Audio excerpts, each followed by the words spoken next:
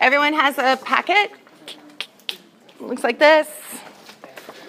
If we have anybody straggling in, we'll make sure to hook them up with the extra copy or two, but I think we have most everyone that we're expecting, maybe a few extras.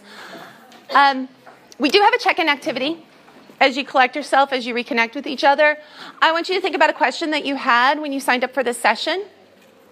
And I would like for some, if you feel free, write it up on the board, because I think it's really important to know what the expectations are, and important for me to know that we're addressing what you're curious about. Okay? So take a few minutes for that. I'm going to introduce myself, and while I'm doing that, feel free to get up. You feel free to go to the bathroom. The bathrooms are just to the left if you haven't been to this campus before. I figured that out right before I set up. And we should be finishing on time. That way you can get to your next session on time as well. This is a workshop format. You're going to be doing a lot of talking with each other. I've been teaching in classrooms for quite some time, and I believe that the more my students do the work than me, we're creating effective opportunities for learning. So, that said, you are in crafting effective observations. We're going to be talking about documenting learning in early childhood settings, and particularly we're going to be talking about it from a leadership perspective, because all of us in here are directors or program managers at some level involved in our programs. Excellent. I have usually designed this for teachers specifically, so this is exciting to get to talk at a more leadership level. Teachers are leaders, but we get to really talk about some of those higher concepts about how we want to guide our staff and our programs to really effectively document what's going on, what's important to the ethics of our program, what values do we want to share with families and staff. So, by the end of today, we're going to be able to talk about the types of documentation you're already using. We're going to identify the features of high-quality documentation. We're going to be able to talk about how it's used to communicate meaningfully. We can't document without talking about what we're documenting. That's the whole purpose. It's written communication. It's visual communication. And then we're going to explore some ways that you can transform what you're already doing and taking it to that next level. This is me, and this is my life. My name's Alana Davis. I have been in early childhood for about 15 years now. By day, I am with one of our regional Head Start grantees. I do research and compliance, but today I get to be one of the Texas Early Childhood Professional Development System Master Trainers. This is what I get to do for fun. I get to step away from my desk and looking at numbers and do that, and that's a little bit of my personal life. I have in the center my mother on the left there, and my beautiful almost 3-year-old in just about a week son, Ajax, who was helping me make corn muffins a couple of weeks ago. And he is the light of my life, and he keeps me grounded in my current work in early childhood. Every day I get to be a mother and a teacher and explore what my professional philosophies are and how I can implement those as a family. I was a farm girl originally. I grew up on a cattle farm, but I have some great family friends who are goat farmers, and so I love every opportunity in the spring when they bring their baby goats to market and I get to play. I recently drove across the Southwest and I got to go to Sedona. I love driving through the American Southwest. That was my first visit, and I'm going to do it again. So Sedona was stunning. I was absolutely floored. I was not prepared. Grand Canyon was stunning. And then we went down to Sedona, and I was absolutely floored. And so I drank coffee, and I just stared at the cliffs, and I just sat and took in the wonder of God's world, truly. I foster and I adopt retired racing greyhounds. I have a passion for animals. We have a bit of a zoo going on in our house. We have lots of cats and dogs, and outside there are frogs and lizards and every kind of creature. We are very animal friendly in my house. And I love to work with my hands. As I mentioned, I'm a visual learner. I set up visual spaces so you could be invited in and know where we're working today. I weave, knit, crochet, anything I can craft with my hands. And I love to do Legos with my husband and my son. So we're constantly building, creating, imagining, looking at patterns and just developing our sense of imagination at home. So that's me. I'm very high energy, as you can tell. I get really going. And I'm really happy to be here. I was so excited to get the invitation from the Archdiocese to present, and I am so glad that I was accepted and I get to be with you all today. So to help me know you just a little bit as far as age ranges go, we'll do just a little bit of hands. Those of you who have infant and toddlers in your program. Nearly everybody. Excellent. 3s and 4s? Excellent. Any of you with programs that are serving kindergartners, first graders, some slightly higher early elementary? Excellent. Very good. So we've got a very broad scope. Wonderful.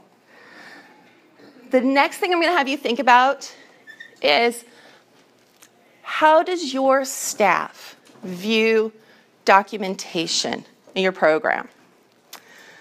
And kind of think about the most common theme and feedback you hear.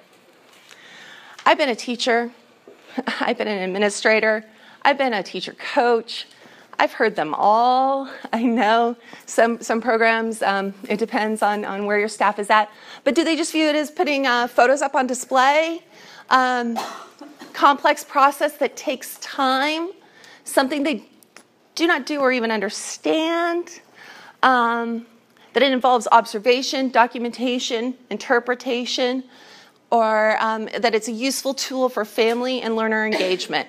So take a moment for yourself. Reflect on the feedback you get from your staff, and then we'll do a show of hands here in a minute.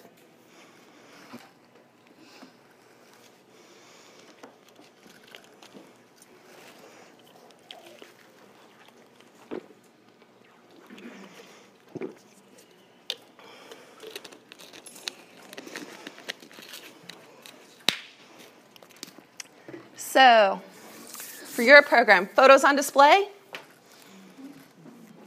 Complex process that takes time.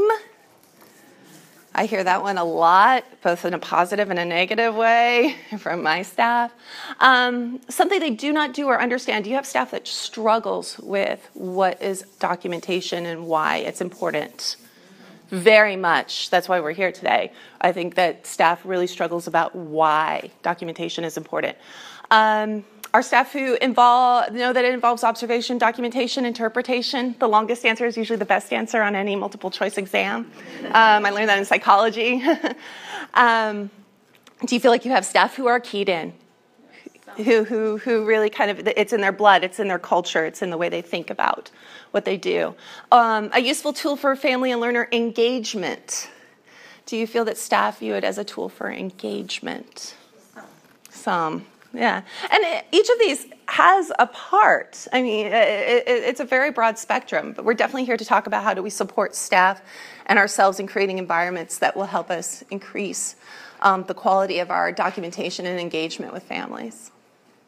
So, as you can see with your thing, you have a lot of opportunity over the course of our conversations today with me and with each other to document your thoughts and ideas. There is no wrong answer. We are going to build frameworks for you to take back so that you have conversations with your staff in the upcoming months, in the upcoming school year. That way you set the higher standard. That way you set the mentoring and the goals for your staff and your program so that way you can demonstrate to families and communicate about what you all communally value and what you find to be important about the learning experiences that are occurring in your program. So the first part, and it'll go chronological as you go through, we have documentation as the practice of visualizing listening. When we visualize listening, when we take our listening skills, we hear what's going on in the classroom, and we can make it visual.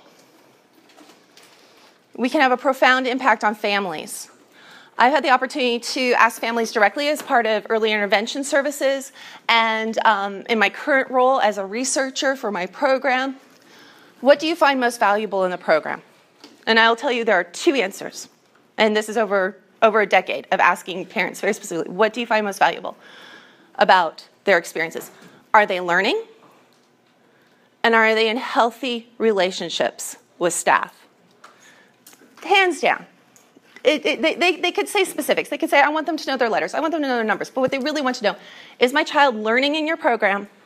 And does my child have happy, healthy relationships with the care staff that you are guiding? And without a doubt, when we can make the learning part visual, when they can see the engagement and the excitement, when they can engage in their child's learning when they're away from you, when their child is with you and they are away, and they come back and they can have that visual presence of what their child is doing that is learning, more so than seeing a completed worksheet, more so than seeing something that you cut out that other children colored. We're moving beyond that, and we know that. We already try to practice that as much as possible, but now what we're talking about is representing it in a greater form. And I brought up this example because I really love what it did here. And it's gotten a little bit exploded, but the title of this was Pink Flowers, An Invitation to Paint. And this was from a Reggio-inspired classroom. And each of these artifacts is the child's actual production, which we're very good at putting what children produce up on walls. But then she also made sure to pair it with a picture of the child producing that item.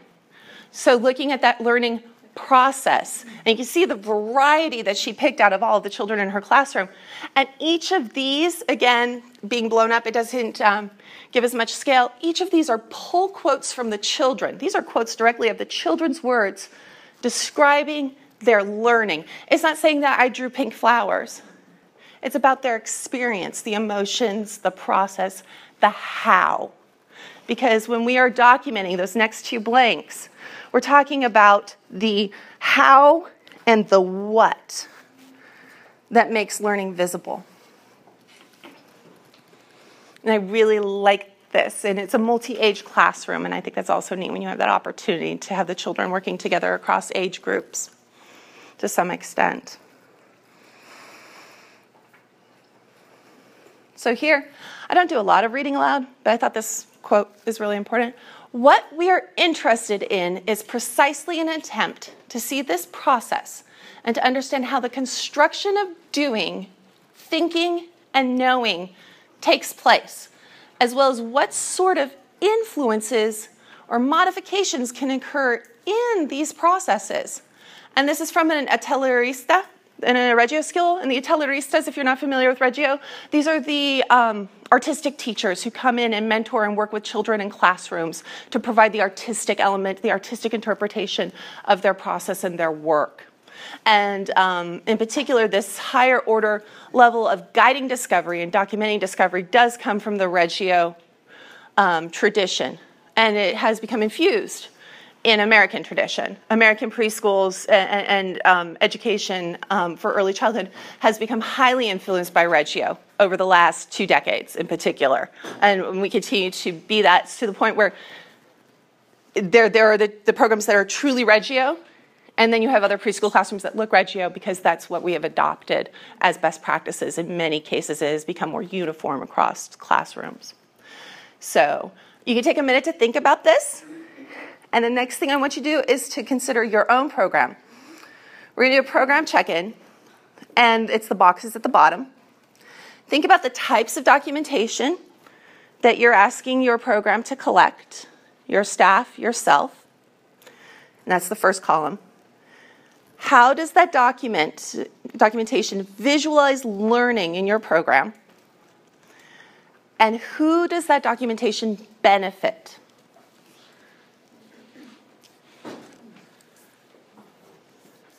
Feel free to talk a little bit if you're sitting next to a program member. Reflect on and think about at least 2 types of documentation that you're collecting in your program.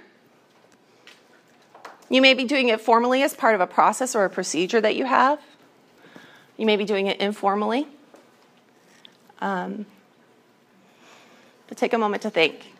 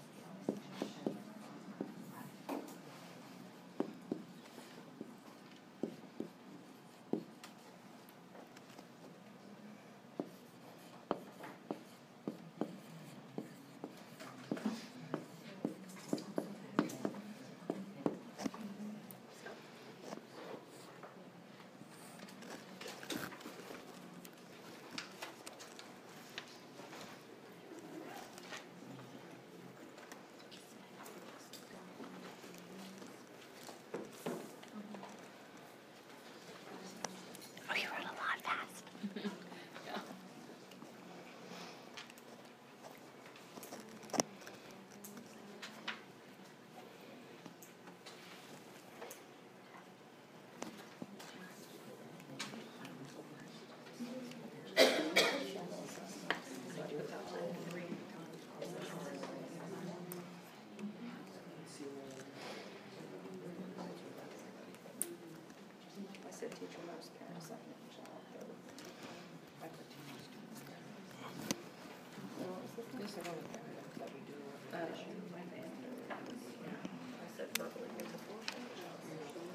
It's amazing how when we connect and make eye contact, the natural inclinations to smile.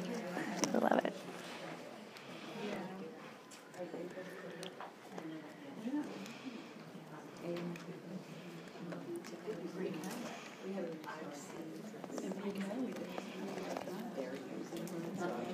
You jot down some last thoughts, and then we'll do a share out.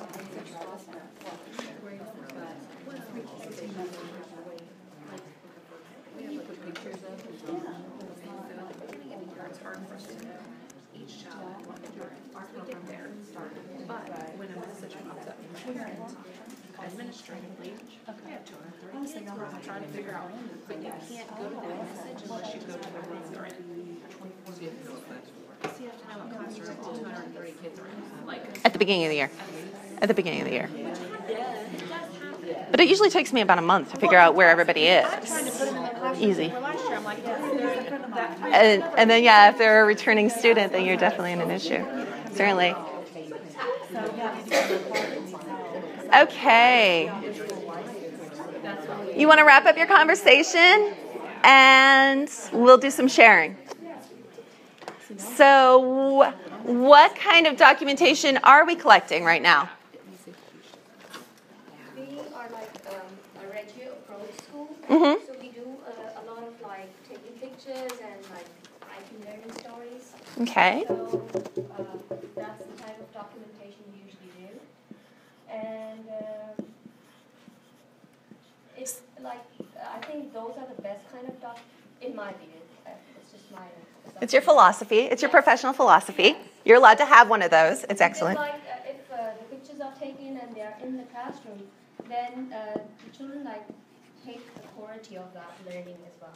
So for the visualization part, it's just like a good practice because then the kids always go back to that learning as well because they see that, okay, yeah, I'm in that picture, so I'm learning something. And what does the documentation benefit? It benefits both ways. It helps the parents see what the children are learning at school. Secondly, it benefits the teacher to see whether it was a success or if the kids have mastered that particular thing that she's trying to teach them, or it was a flop, or she has to like do something else to just have them master that concept. Change it around. Absolutely. And then you already had mentioned the children remember what they were learning. They get that constant reminder of where we were in our learning process. And they get to see themselves grow. And that's important.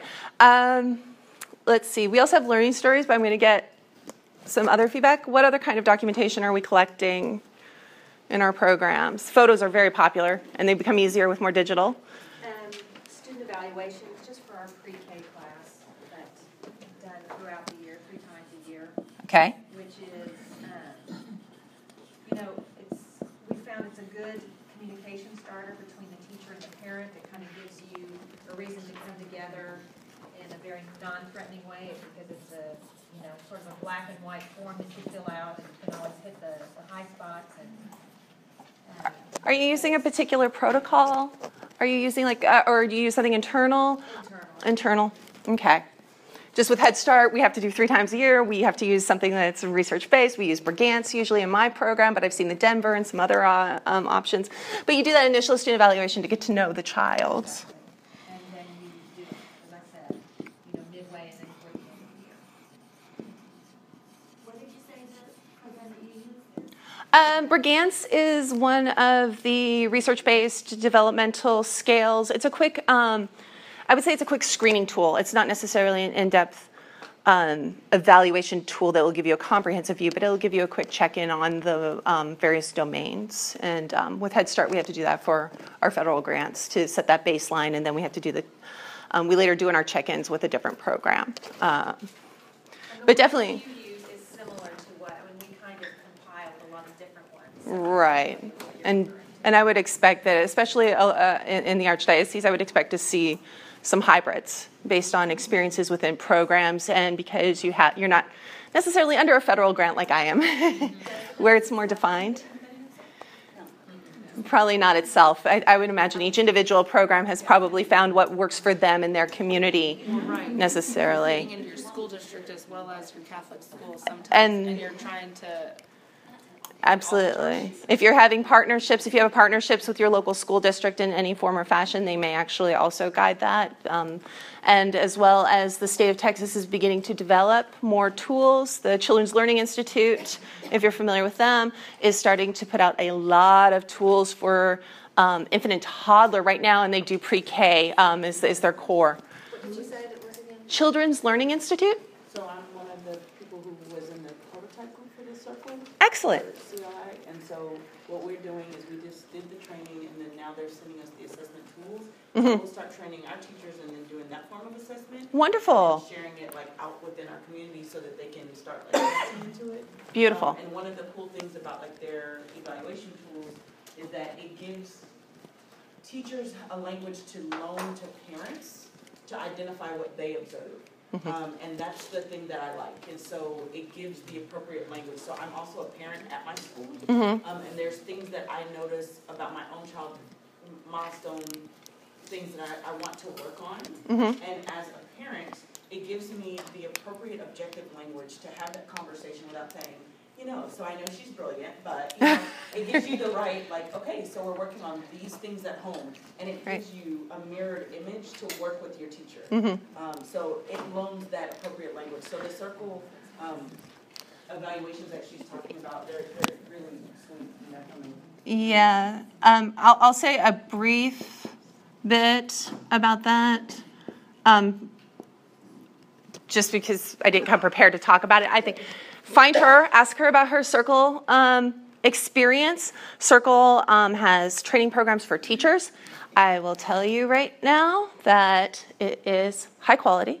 It's developed here in Houston, and it is $3.99. Everybody loves something that ends in 99 cents? It is $3.99. And it has a discrete framework for measuring discrete skills. So if you want to have an inventory of a child's letter and alphabet knowledge, you want to have their numeric knowledge, you want to have something that aligns with a standardized assessment of a child's developmental span, they're doing that. And they're giving it away for free. Circle, you're going to find it under CLI Engage is their newest iteration of the name. They are just rolling out their infant toddler. They have a strong pre-K element, and they have previously run programs through Texas State that train teachers in literacy instruction. But do you get it through the Children's Learning Institute? Or you go Children's Learning Institute. If you look up CLI Engage, Children's Learning, CLI is short for Children's Learning Institute. CLI Engage is the current name of the program, and this is a program that they have done for quite some time. It was previously called M-Class, way back, and I've had to compile some of that data. Probably in the early 2000s, it was M-Class. They've expanded it. It is all research-based, if that's an element of your program, it does have discrete skill sets. It also has online training modules for teachers about child development, about best practices in classroom. So that's a little nugget that came out of the middle of nowhere, and I'm so glad we have someone in here who has participated. So definitely connect to get more information, especially about how your program may be eligible, and be able to collaborate with them. But they're expanding their services all the time, and it meets that student evaluation piece and that periodic assessment piece that your program may need for their requirements. So we've got photos, learning stories, sort of discrete evaluations. What other documentation? Work samples. Work samples.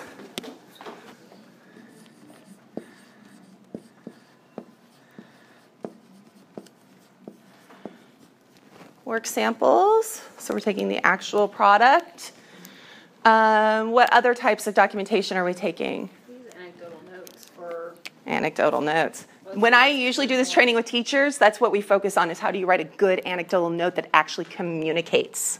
So if you want to know more about that at any point in time, I do a training on just writing anecdotal notes. Because the art of writing an anecdotal note comes with writing and writing and writing and writing and having somebody being open to critique. I mean, that's a big component of what we're going to be talking about too. We have to be open to feedback when we're talking about children, because we want our children open to feedback. We want our staff open to feedback. We want to get feedback from our staff and our children about how we're doing as administrators in our programs. Are we meeting the needs? So, let's see. By now, and we know there are many other types of documentation. I heard a couple of others going on.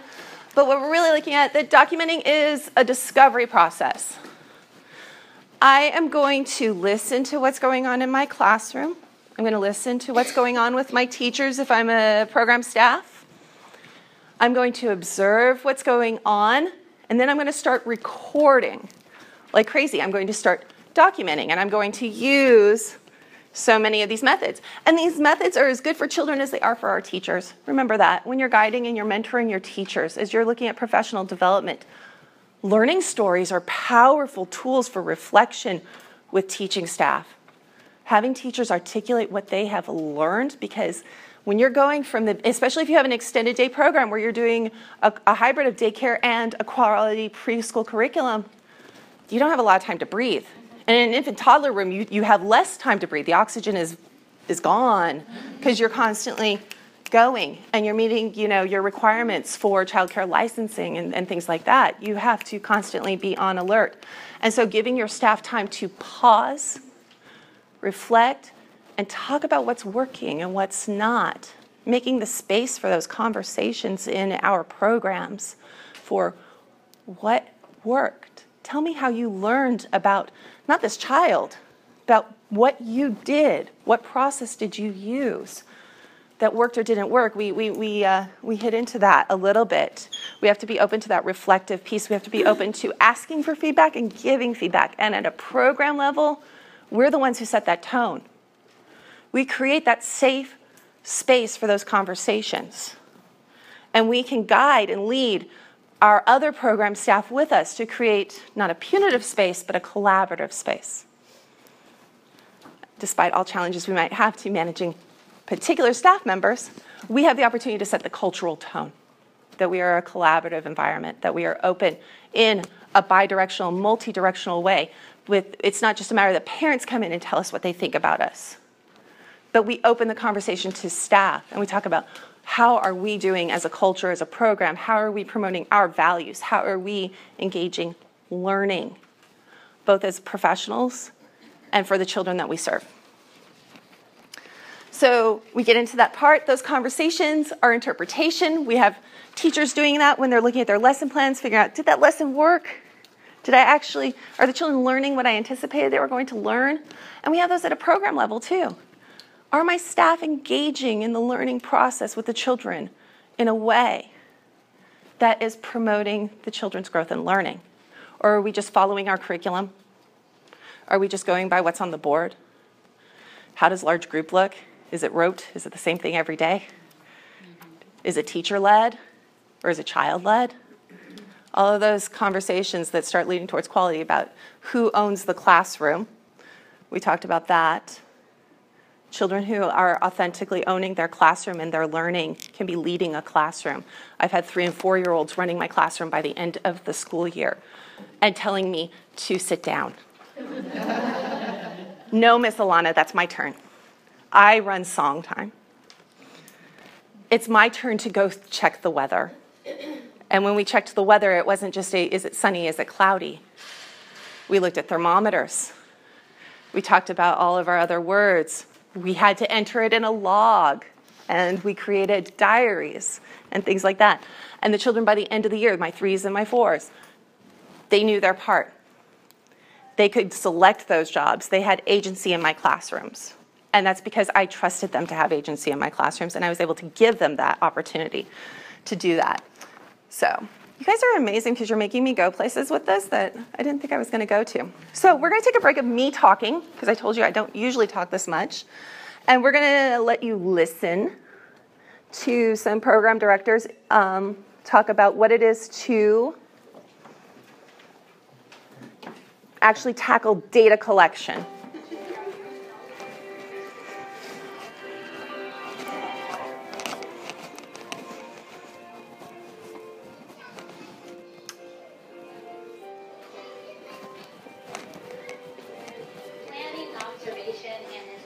Is the only way that happens. We know as teachers that once the door opens and the kids come in, that everything else is history. We go about our day.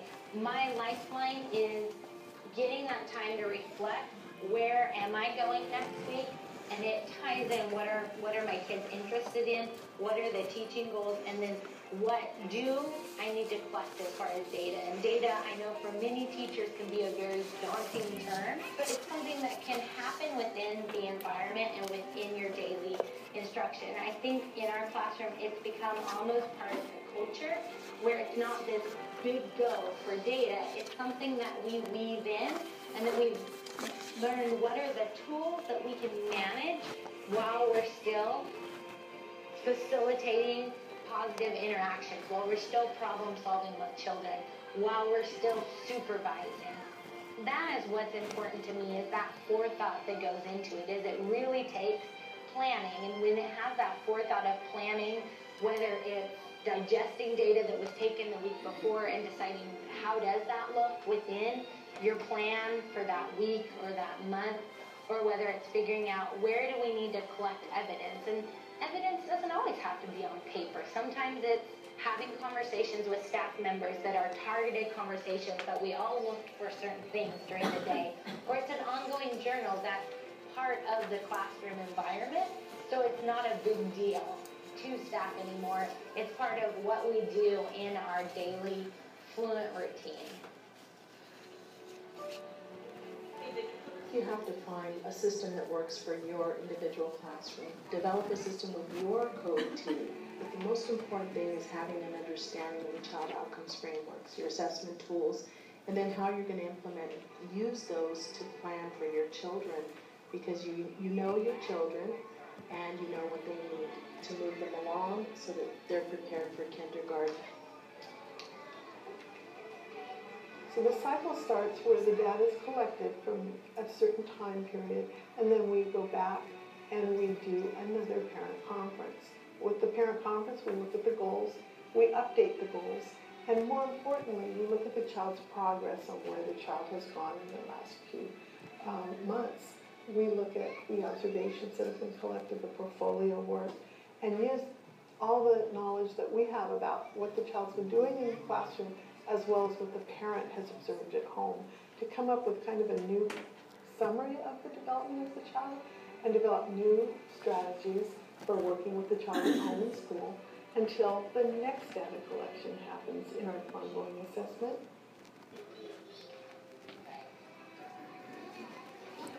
On our lesson plan, besides the overall general activities for the classroom, we also look at the needs of individual children, and of course their goals. The goals that were set from the conferences or from the observations or from the children's IEP goals. based on what the goals are and what the needs are, we would target the activities to make sure that we include that in activities so that would help them to strengthen those needs. We're really doing this for our families also, especially our children. And I know that there is a lot of challenges with the paperwork. I think for us to really hang in here is really to remember why we're here. It's really for our children and our families. And that's the reason why we have so much documentation, because we want to make sure that we are heading the right direction. Intentional teaching is challenging. Without getting good documentation on children's progress and really knowing where the child is, you cannot do intentional teaching. And it takes time to get an understanding so that this comes easier. Because intentional teaching is just that, intentional. It's not necessarily what we're used to doing. It's how you talk with the children. You're asking specific questions and doing a lot more scaffolding than in other ways that we used to work with children, where we were focusing more on them being involved in an activity and socializing. Get best quality data to plan terrific intentional teaching for our kids to get ready for kindergarten and be very successful past those grades and beyond.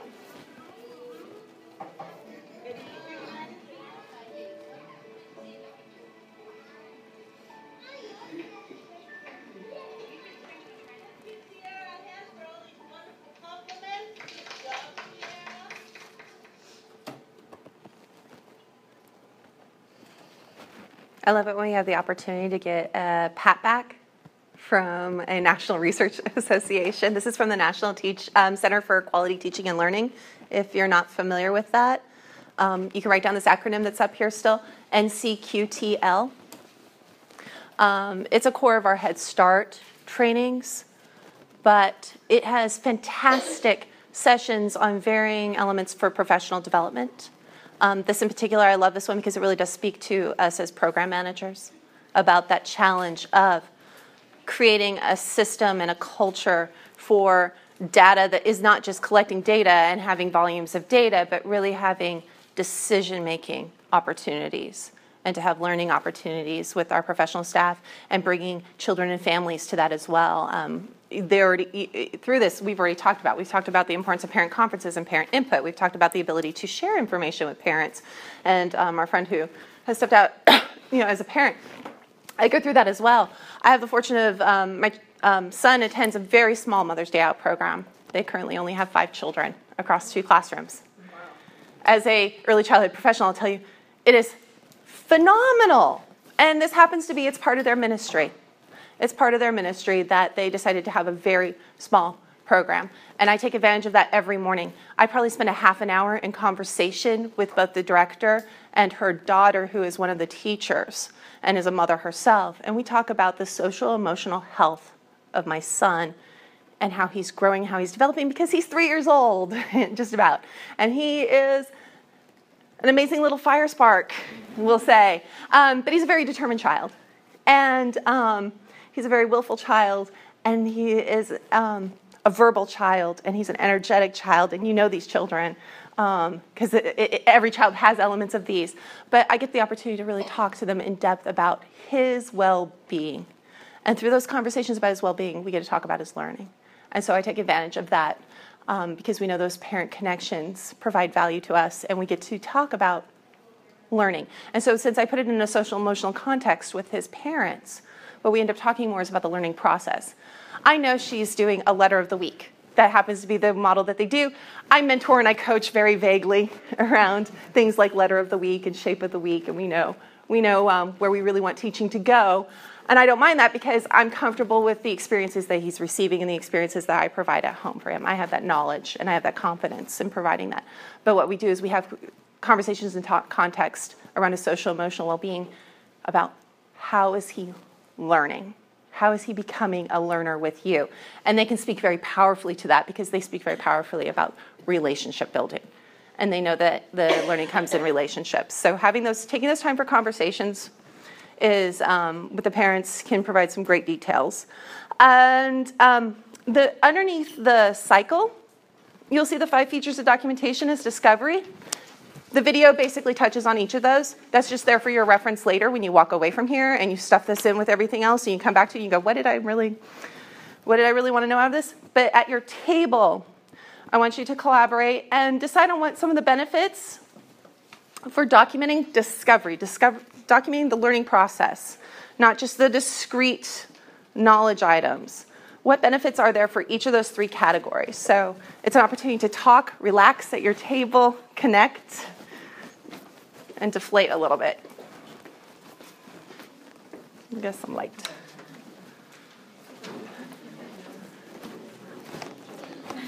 Oh, we're doing good for time.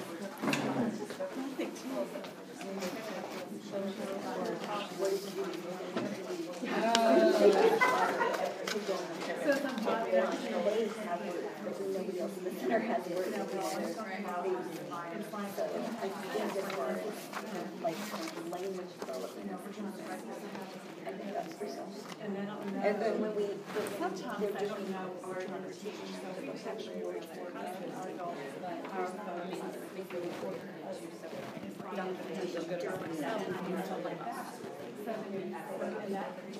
I mean, we'll say, how does the first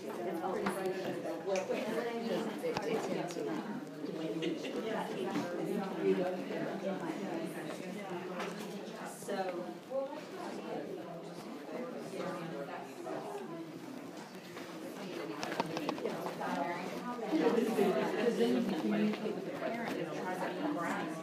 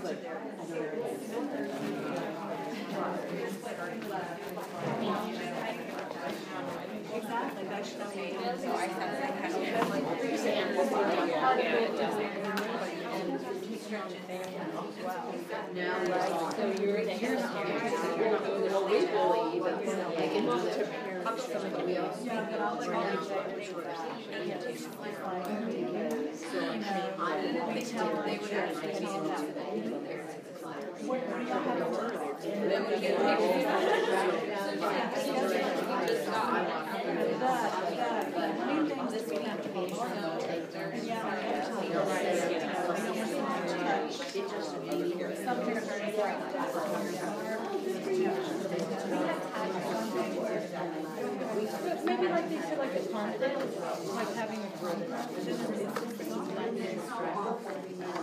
I'm not jaded, sorry. No, that's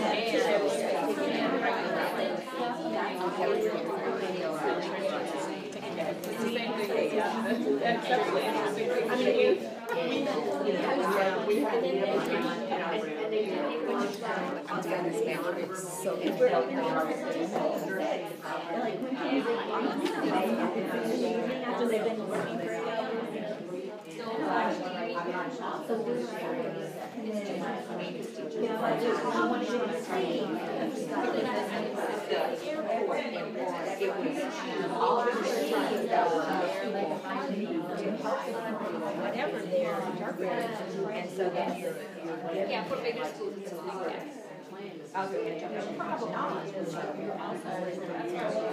have a feeling,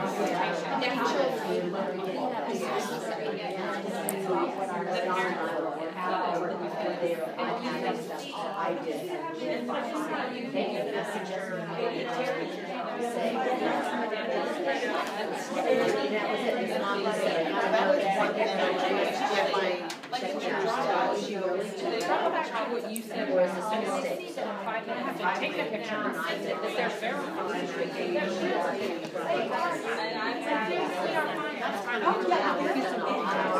What I find is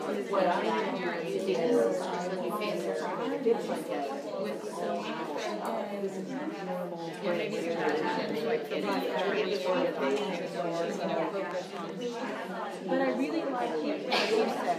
You set the precedent, and you know, method, but then you know, have to go out and history where they used to do it. But, you know, sometimes this is what we do. We engage the teacher. you know, one thing that we talked about Whatever. So, we use various methods. I love that. I love that. That's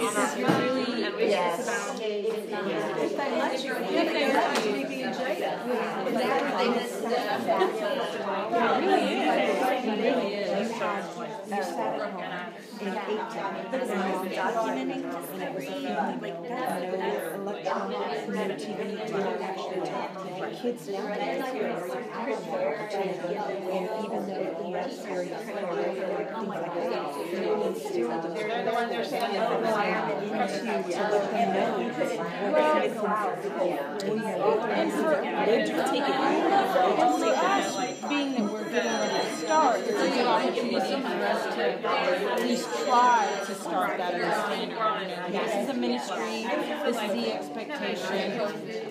Not that you're lost hope. No, not at all. And I do try to plug it. I have a lot of, what I found is that I have a lot of Indian families. And so, you know, like, we're good examples. Little girl, they wanted her in 4 days. She was in there 3 days. She cried, thinking that she put in 4 days. She would just faster. No, she would just faster. So I said, you know what? I really think that she would be better going to 2 days a week and enjoying fruit. Don't want to do it. That's something I would do. It's like, I've got to help find her to be successful. So the parents are kind of going, well, what do I do for the other 2 days?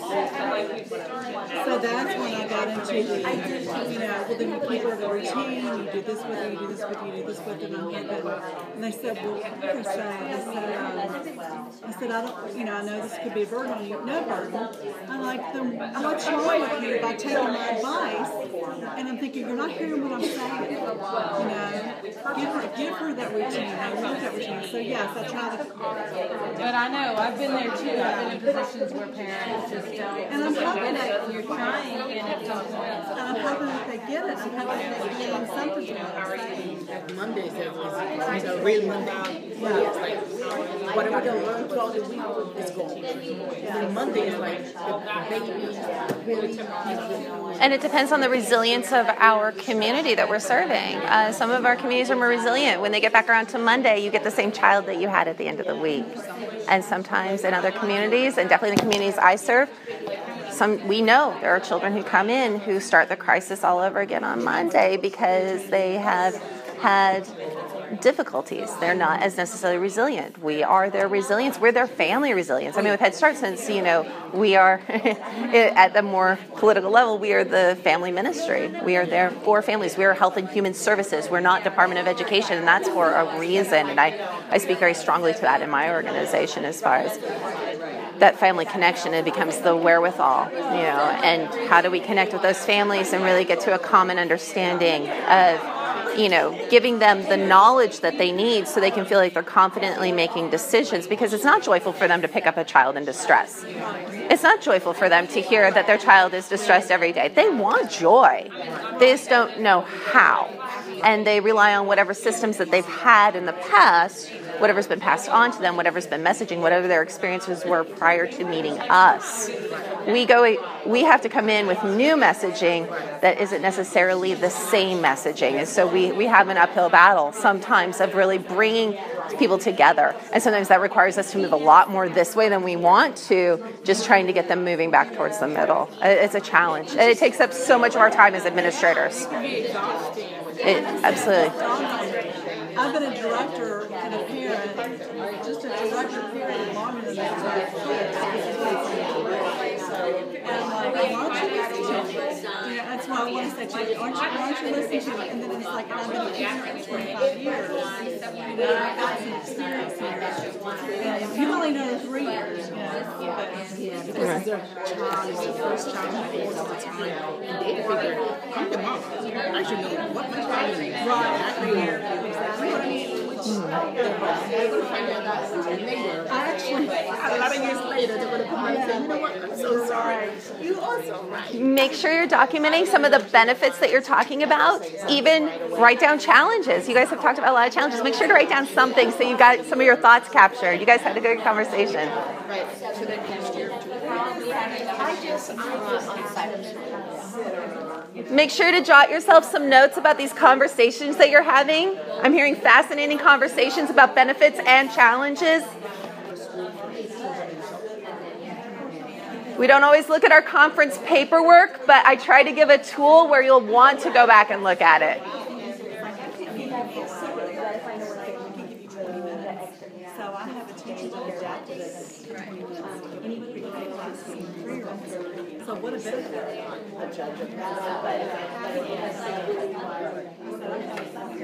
Well, you know, not right now. Well, not right now. Showing the floor. Right now we can. so that,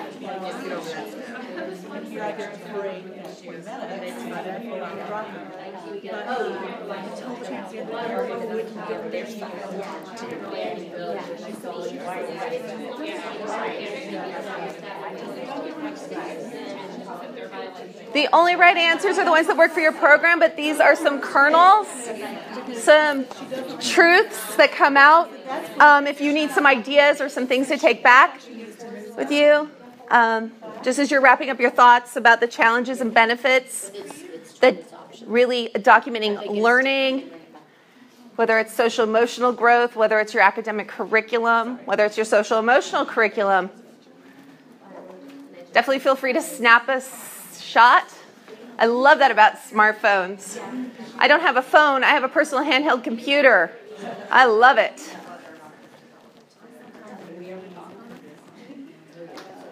I ignore my phone on my personal handheld computer more than I compute. And I never thought I would see that.